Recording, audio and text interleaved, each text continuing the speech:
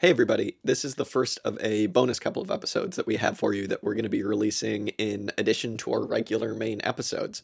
So, a few months back, a listener named Will reached out to us to discuss some ideas that he'd been working on about the confluence of food systems, cybernetics, and labor time accounting in the vein of the group of international communists. Obviously, this is like right up our alley. So, after a bit of correspondence, Will sent us this extended paper that he wrote called Agroindustrial Society and its Future. The paper is insane. It's really amazing. It covers everything from the aforementioned food system, cybernetics, labor time accounting stuff, but it also touches on post-capitalist food production and soil ecology and Hutchinsonian niche theory and computer programming and linear algebra and socialist city planning and cooking. Basically, you name it. It's an introduction to how we can begin thinking about sustainable food production and the general kind of autopoiesis / reproduction of a socialist society. So Dan and I were really amazed when we first read this. It's clearly the culmination of years of work on Will's part, and even though none of this has been published anywhere yet, he's been kind enough to let us share what he wrote with you, and kind of with a wider audience. So we think that this stuff is absolutely vital to any kind of socialist project worth its salt, and as we said, it's pretty mind-blowing. So the paper is well over 30,000 words, so we're going to release these in chunks. I'm going to be reading the paper out loud. We'll release it kind of over the next few weeks, something like that, whenever I kind of can get around to reading it all.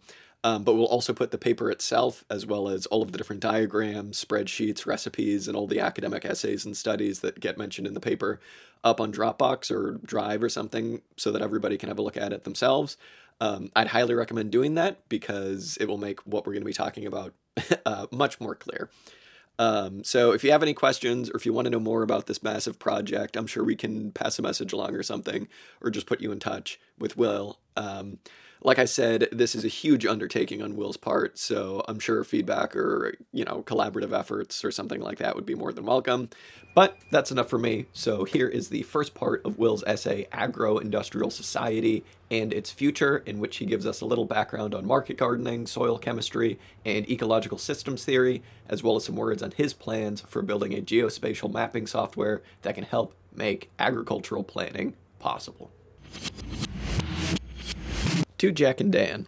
I didn't really talk much about food systems in the email I sent you a couple months ago, and I'm trying to develop an agricultural system, so I guess I'll just start there. The most developed part of that aspect of the project consists of the area of agriculture I'm directly involved in day to day, which is annual vegetable and fruit production, and to a lesser extent perennial crops like berries and asparagus. That's a major focus, partly because it's what I know best, but it's also one of the most inherently complex areas of agriculture because you're dealing with a very large variety of crops, and they tend to have higher soil quality, nutrient, and water requirements. Most of these plants don't lend themselves well to mechanization, and those that are well suited to a mechanical harvesting tend to only be worth growing that way in a very specific area, with just the right soil and environmental conditions.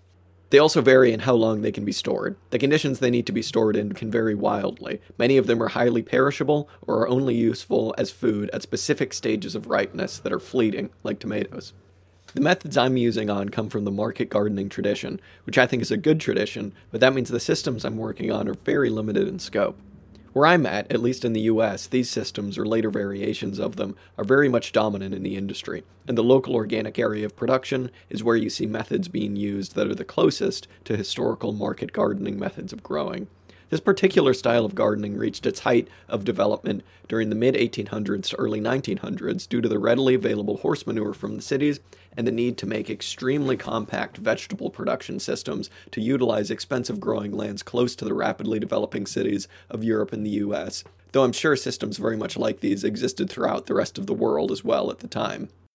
These were predominantly bed systems that were designed to be as space efficient as possible, with paths between beds that are extremely narrow, sometimes so narrow that you can barely walk in between them, with very tight successions of crops in each bed that had to fit the narrow planting and harvesting time frames typical of temperate environments. There were also a lot of interesting trellising systems developed around that time that were incorporated into these gardens, sometimes including espaliered fruit trees trained along curved brickwork systems derived from the wall gardens of the wealthy. To retain more of the heat absorbed during the day by these brick walls, they began enclosing them on the sunny side with glass, even including coal-fired heating systems built into the walls. This eventually led to glass greenhouses that were either coal-heated or using elaborate steam heating systems. This was also the period when a lot of the familiar heirloom varieties were developed, or the foundations for these heated greenhouses, or for complicated early forcing systems for crops like melons. Kropotkin's writing is full of descriptions of growing systems like this, that were really cutting edge at the time. By the late 1800s, these systems were beginning to be perfected, and combined with improved breathing methods, they were doing some very impressive things considering the limited technology they were working with at the time. Of course, once horsepower became replaced by the internal combustion engine, all of this soon changed. The cheap supply of manure dried up and vegetable production shifted towards the large-scale systems made possible by tractor power and, post-World War I, by the Haber-Bosch process that allowed for large-scale ammonia synthesis. The modern variants of these systems that are typical of the current state of organic gardens like the one I work at are highly simplified compared to the historical systems. To reduce the labor required for weeding and to warm beds for earlier crops, black plastic mulch is laid down by tractors after the rows are formed and plants are transported into the holes in the plastic. This isn't possible for all crops. Those that require direct seeding, like carrots, must be grown in exposed beds, but it's the general practice for the majority of bed systems that you'll find in market gardens throughout the United States. When this system is used, you're basically forced to use drip irrigation, which is placed over the top of the beds beneath the plastic. These drip irrigation lines need to be set up every year because if they're left out during winter, the water in them will freeze and destroy them. These systems constantly leak in random places and need to be repaired, and are very prone to getting holes cut in them when doing hand weeding. They tend to use one standard width of 30 inches for the beds because that's the size almost all of the machinery is made for, and it's narrow enough to step over them in the field and to reach the center of the beds when working in them. This allows for a field to be subdivided into 4-foot wide sections using 18-inch wide walkways. The beds are generally at least 50 feet long, but often are 120 feet in length in the larger gardens, because this allows a square 1-hectare plot to contain 2 fields of beds with enough space in between them for vehicles to maneuver. Every year in the spring we reform these beds with a tractor, lay out the plastic mulch and set up irrigation lines. Then, in the fall, this plastic must be taken back off by hand, which inevitably tears up into 1,000 tiny pieces that get lost in the field. Then the irrigation lines need to be taken down and stored. Then the field is plowed with a tractor and a cover crop is planted. Whatever beneficial effects this cover crop might supply in terms of organic matter contribution is surely negated by the constant plowing that's necessary to maintain this style of gardening, which burns up the organic matter by exposing it to oxygen. We almost exclusively fertilize these beds using nothing but chicken manure because it's extremely concentrated, so less needs to be moved in terms of weight, and it's cheap to buy from confined animal feeding operations, compost being deemed uneconomical to use because of the large quantities required and the labor involved in placing it in the beds. This chicken manure is simply scattered on top of the beds, not incorporated into the soil as it should be done, so a large amount of the nitrogen is lost to the air because it rapidly volatilizes into ammonia gas.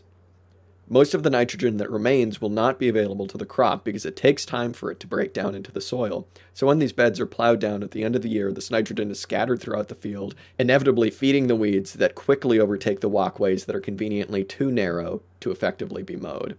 The only way around this situation is to essentially use a permanent bed system that is set up once and never plowed down so that the organic fertilizers that are added remain in the soil for the crops in the following years, and organic matter can remain in the beds and not be mixed into the rest of the soil in the field.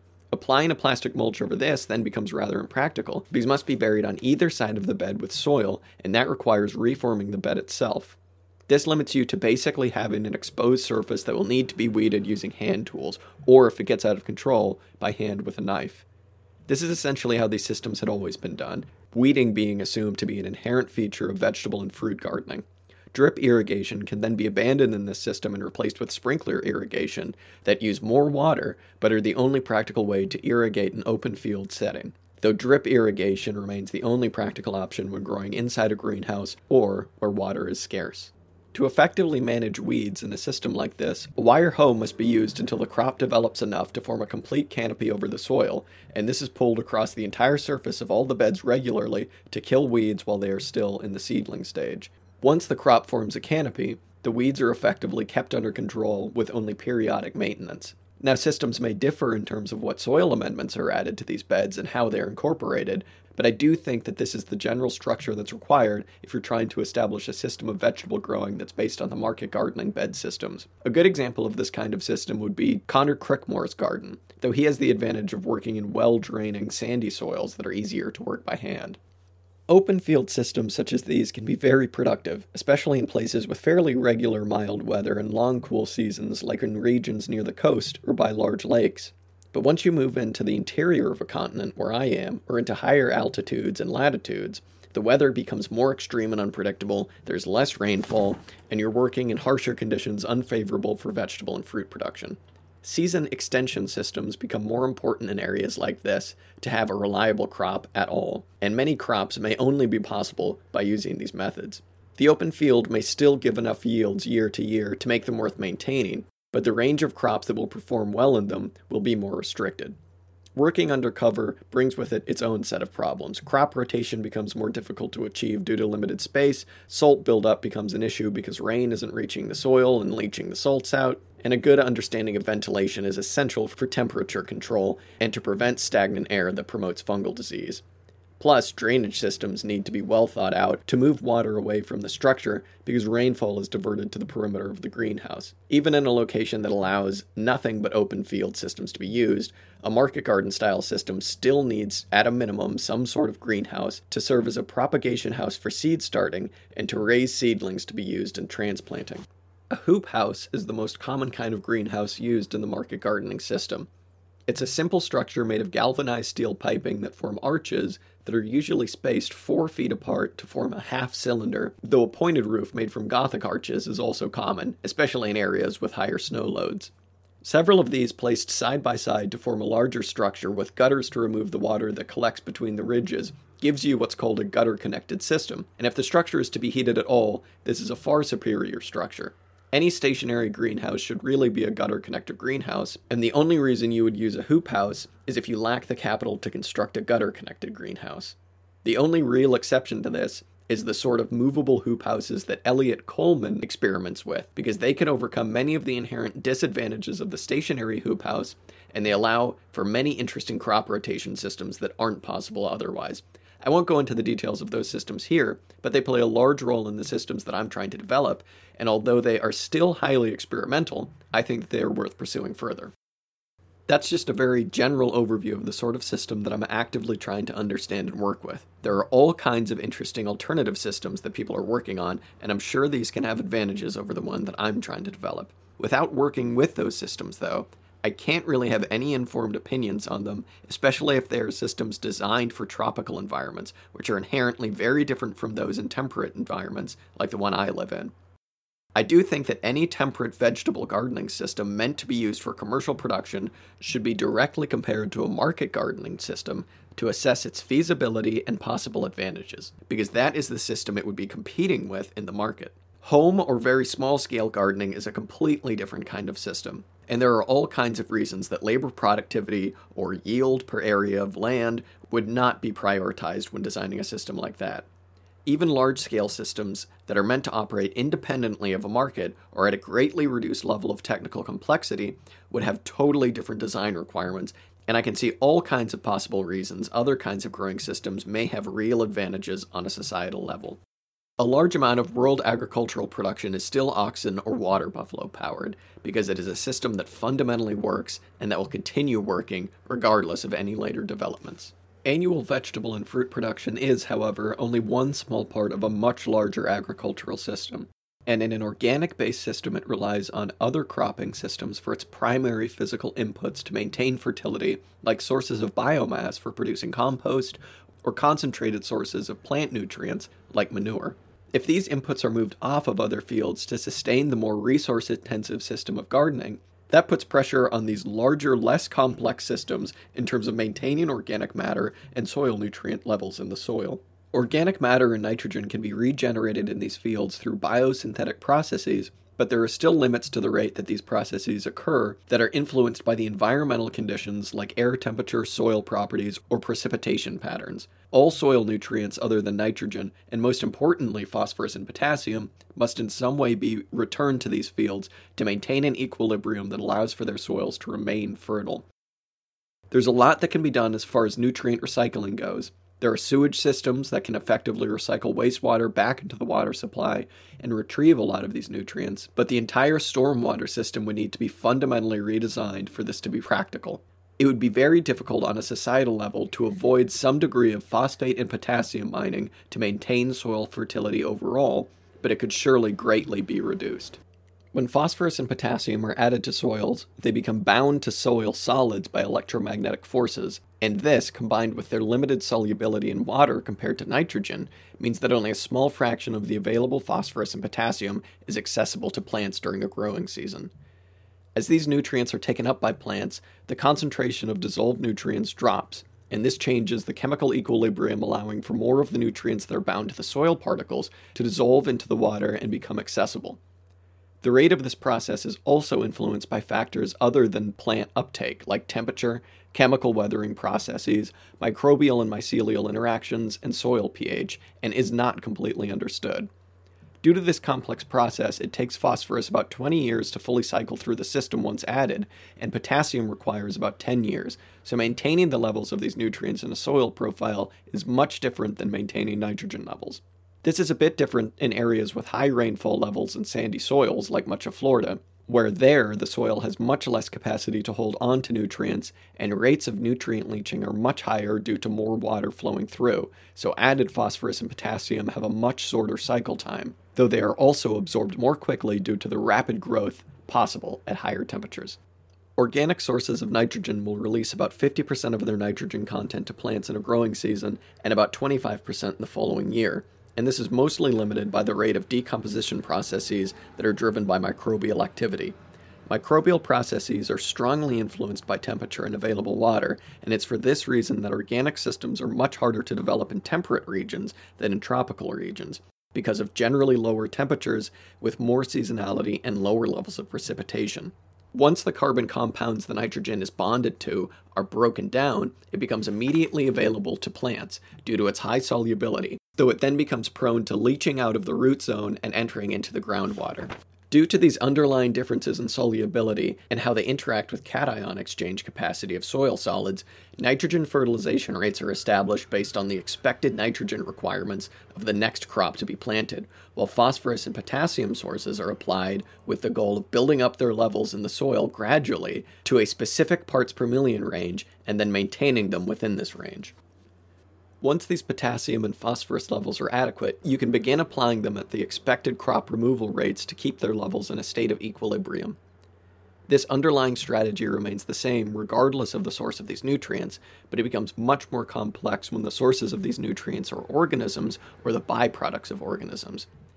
These are of course not the only nutrients that would need to be accounted for, but it's easier to supply the rest of the plant nutrients because they are needed in much smaller quantities, and the same basic principles previously described also apply to these micronutrients. One of the main problems with trying to achieve this with chemical fertilizers is that without sufficient organic matter in the soil to act as a substrate for microbial life, you get a reduced crop response for a given application rate. They also tend to be highly soluble forms of these minerals to maximize plant availability, though they will quickly be bound to soil solids anyway. The solubility makes them prone to leaching and moving below the root zone and into groundwater, or being carried along the soil surface by runoff.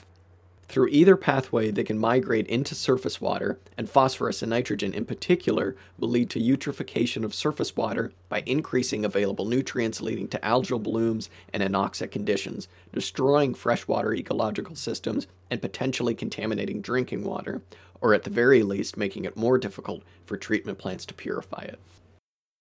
To maintain soil carbon, you need rest periods where biomass can be generated to allow it to accumulate, and this reduces the area available for row crops. These rest periods could just be allowing a field to go fallow, but often some kind of short-term cover crop is planted to make use of gaps in the crop rotation. This is better than nothing, but if you want to maintain very high levels of soil carbon, you'll need to plant some kind of perennial crop or mixture of them, especially deep-rooted legumes like alfalfa or red clover that can send roots deep down into the subsoil and bring nutrients back up to the surface. This also has the effect of giving the chemical processes I was describing earlier time to transfer soil nutrients into the biomass where they are retained and gradually released as decomposition progresses. Obviously, soil disturbance in the form of plowing or digging will burn up the soil carbon, so it should be minimized, but if you want to exclude or reduce the use of herbicides in row crop farming, it's going to be very hard to do that without some degree of soil disturbance. Most no-till methods rely heavily on herbicide application, though there are people out there trying to develop things like roller crimpers to get around this problem. Herbicide termination of a cover crop or previous planting will make it much easier to preserve soil carbon levels, but you are then accelerating the evolutionary rate of herbicide-resistant trait development in weed populations, with obvious long-term negative consequences. These physical processes must be taken into account when trying to design any agricultural system that prioritizes long-term sustainability, and they can only fully be accounted for by viewing agriculture as a whole from a systems theory perspective. For this reason, something like annual vegetable and fruit production cannot be considered in isolation from the systems that generate the inputs that are required for their continued operation. They are properly one interconnected system, and systems interactions need to be well understood if this system is to be kept in a state of homeostasis. At the same time, there is not one possible stable state that this system can exist in. There may be an infinite number of possible system configurations for a specific environment that can reach a homeostatic state. Soil nutrient cycling is just one component of this. The spread and buildup of plant diseases, pest and weed populations, biotic interactions of the system with the local ecology, along with many other considerations, need to all be simultaneously regulated and kept in balance by management decisions. The very act of imposing on an area of land an alternative stable state and maintaining that state itself has ecological consequences, because niche space is being occupied by domesticate populations and is no longer available to the local biota. What's needed is a general theory that can be applied to any such system that can allow us to develop an understanding of the fundamental underlying processes at work and a method of data collection that will allow us to compare our models to the actual behavior of the system so that errors in our theoretical understanding can be identified and our general theory can be continuously developed. Data collection may only be possible within a specific system of agriculture, but our goal is to use a particular system to tease out the fundamental processes that are at work within all possible systems in general. This constitutes the mathematical and computer modeling aspect of the project. I want to put together a general overview of the mathematical models that have been developed and how they can be combined to construct a representation of these physical systems. Abstractions of this kind aren't sufficient, but they can be powerful tools to guide our decisions and to allow us to consider features of the system that may not be apparent from our day-to-day surface-level observations.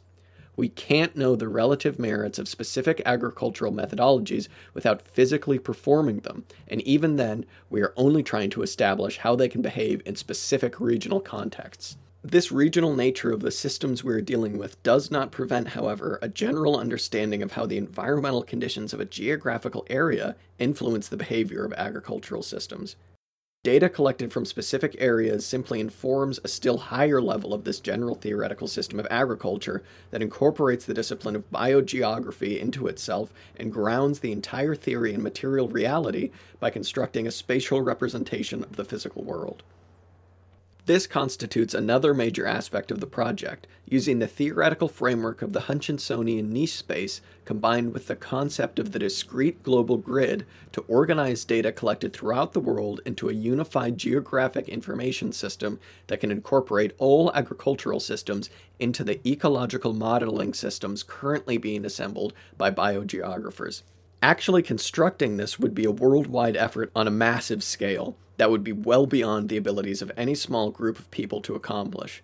I just want to draw attention to the fact that these systems are being actively developed, and at least on a conceptual level, this is an important ecological theory that should inform our understanding of agricultural systems generally. Even with very rudimentary and incomplete data sets, this theory has important applications to agricultural planning and would be essential for constructing a global-scale representation of the environmental system. I'd like to at least briefly describe this theory and what an information system like this would consist of, because it's what allows for vector space representations of environmental conditions to be applied to all agriculture and ecology. This information system contains within it a representation of the entire surface of the Earth, anchoring the entire modeling system in physical space and allowing all of the other vector space modeling systems to include within them information about their spatial position. This system allows for these vector space representations to not merely describe the interactions between systems and balance their inputs and outputs, but by including geospatial data, they can be transformed into true spatiotemporal models of the entire logistics system. By doing so, all of the data gathered from all operations can be brought together into one interconnected modeling system that can be updated in real time, unifying the entire vector space representation system. This shared and well-defined spatial coordinate system is essential for developing a mathematical model of an economy that can go beyond simple system scaling and proportionality optimization. By establishing the relative positions of system elements, graph theory based on representations of the economy can incorporate distance measurements that allow for more nuanced system descriptions, such as representing supply chains as multi-commodity flow networks. To establish this shared grid coordinate system, the surface of the Earth is divided into a grid of non-overlapping regions, where each region is called a cell, and each cell is represented as a point in a nearly spherical coordinate plane. Any polygon that tiles the plane can form the grid, but typically grid squares made by subdividing longitude and latitude lines are used so that cell boundaries correspond to standard geographic coordinate systems such as WGS84 that is used by GPS. This system has several drawbacks. The cells become smaller and more distorted in shape as you approach the poles, so they don't have equal areas, creating an irregular grid tiling. To overcome these problems, many alternative global grid systems have been developed that tile the plane using other shapes like triangles or hexagons to create a more regular tiling where the grid cells have equal or at least more equal areas.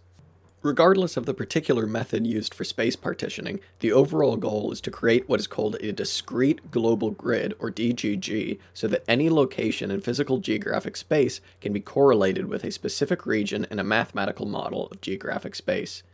This forms a mathematical foundation for a geospatial database that can describe the location or distribution of objects in space, the physical characteristics of a region of geographic space, and how these can change over time. The discrete global grid essentially defines the geographic coordinate plane by partitioning the physical world into regions. These regions are abstracted as discrete points in a coordinate plane and are identified by some kind of geocode system, such as an alphanumeric code. This coordinate in space can then be correlated with attributes, like physical conditions or the presence or absence of an object by using a spatial indexing system. In Hutchinsonian ecological niche theory, or at least the way the theory is applied when constructing ecological niche models, the physical space this discrete global grid system is representing is called geographical space, or G-space, and this corresponds to the actual coordinate plane itself. Any species, including all agriculturally significant species, can occupy a specific area in geographical space called its biogeographic range, biogeography just being a branch of biology that tries to understand where things live and what factors influence where things can live. One aspect of the environment that influences where things can live are abiotic environmental variables, the material conditions of an area that aren't biologically determined, but are due to a geographic variation in climate or geological formations. So things like latitudinal temperature gradients, precipitation levels, and seasonal variations in precipitation patterns, the topology of a landscape, or light intensity and its seasonal variation. Abiotic environmental factors like these are thought of as dimensions of a mathematical vector space, with a species possessing a physiological range of tolerances to these conditions that limits where the species can live within this space. The set of positions within this vector space that fall within the tolerance range of these species is described as a hypervolume in n-dimensional space. By taking local measurements of these abiotic environmental variables and correlating them with grid cells in geographical space using a spatial index, these grid cells become points on this n-dimensional vector space. If the biogeographic range of a species is mapped out, the grid cells can include presence-absence data for the species. They are then given a value of 1 if they are included in the biogeographic range, and a value of 0 if they are not. The grid cells where the species is present, as points in this n-dimensional hyperspace, are points within this hypervolume and can approximate the abiotic tolerance range of the species or populations within a species. Those grid cells where the species is present as seen on a map of geographical space represent the realized niche of that species, that area of niche space where the species actually lives. It's important to understand, in Hutchinsonian ecological niche theory, the niche is something sort of possessed by the species, which is different from niche concept like the Eltonian niche, where a niche is conceived of as an ecological role that might be occupied by several species. Returning to the n-dimensional hyperspace, all of these grid cells occupying points inside of this hypervolume, including those where the species is absent, can then be projected back onto geographical space, and this produces a map of where the species could live given its abiotic tolerance range, if it could get there, and the biotic interactions it requires to live there are present, and this is called its fundamental niche, the area where it can live. In this theoretical framework, an ecological community results from the overlapping of different species' biogeographic ranges, which is possible because their fundamental niches overlap and their historical dispersal allowed them to occupy the same area. By studying trophic interactions within these communities, you can then develop an understanding of the biotic interactions each species requires to be able to persist in an area, or how biotic interactions may restrict biogeographic ranges. Biotic interactions are much more difficult to quantify and represent as dimensions in vector space, so they are often just completely ignored in ecological modeling.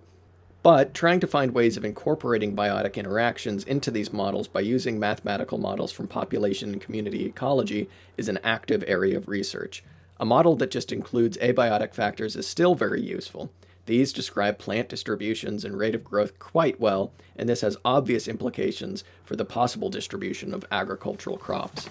In that context, overlapping crop niche spaces in a locality form the basis for possible crop rotation sequences. I've attached 3 different papers that I really encourage you to read that describe these ideas in more depth than I can do here. Hutchinson's duality, the once and future niche, is an excellent introduction to the basic ideas of Hutchinsonian ecological theory and describes some of its potential applications. Niches and distributional areas, concepts, methods, and assumptions is a paper on ecological niche modeling and gives a very good overview of the fundamental ideas involved, as well as an especially clear visualization of the sort of map projections I described earlier. Agriculture biogeography, an emerging discipline in search of a conceptual framework, provides an overview of the potential applications of biogeographical theory to agriculture and is one of the only texts that I've found that argues for incorporating these ideas into agroecological theory. These are really central ideas in modern ecological theory, and they have far-reaching influence in a wide variety of other fields. I first learned about Hutchinsonian niche theory through paleontology because it's very important for paleoecological reconstructions, a field that is unfortunately often overlooked by modern ecology, creating significant theoretical blind spots. Evolutionary theory is, of course, intimately linked to the fossil record and its study, and ecological thought needs to be informed by the study of paleoecology, otherwise it only has access to what is essentially just a snapshot of evolutionary history. For example, we only know mass extinctions are even possible as a result of paleontological investigations of the fossil record. This information provides us with vital information about the potential causes of mass extinctions in the past. Background extinction rates are derived directly from the fossil record and can be compared to current rates of extinction.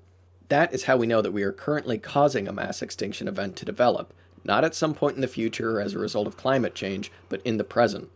Climate change is not the only source of ecological destabilization we need to be connected with.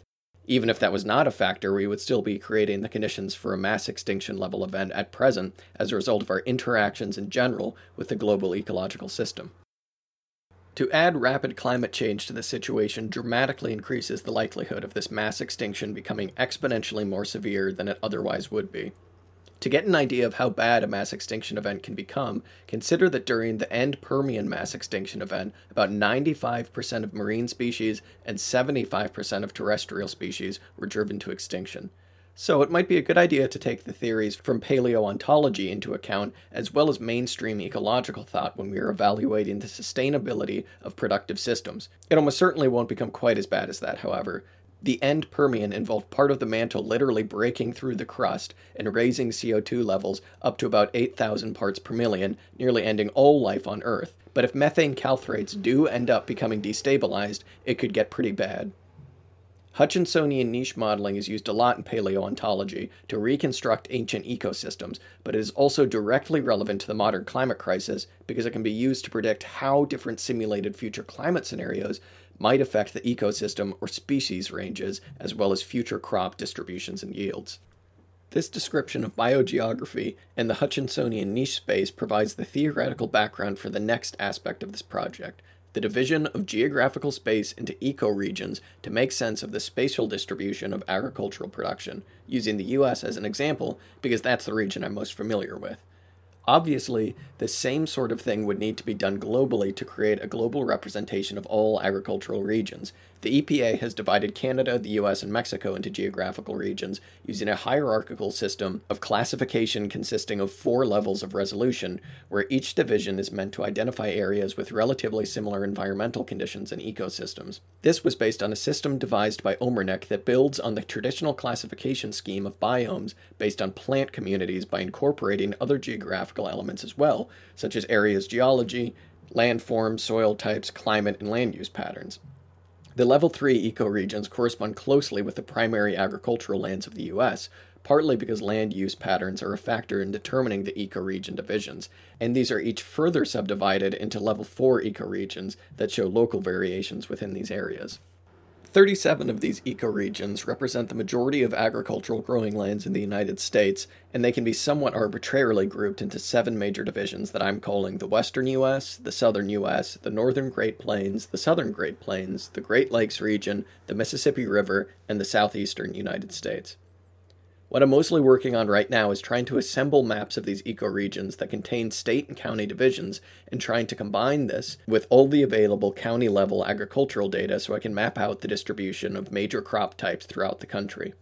There is unfortunately a surprising lack of this information, but I'd like to at least get a general idea of what information is available.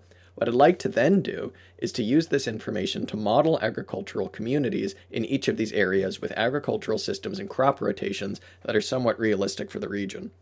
At first, these just consist of drawings representing reasonable proportions of subsystems and an arrangement that is convenient for moving objects from place to place while being somewhat walkable. Eventually, I want to create mathematical models of these subsystems that are linked together to model system interactions.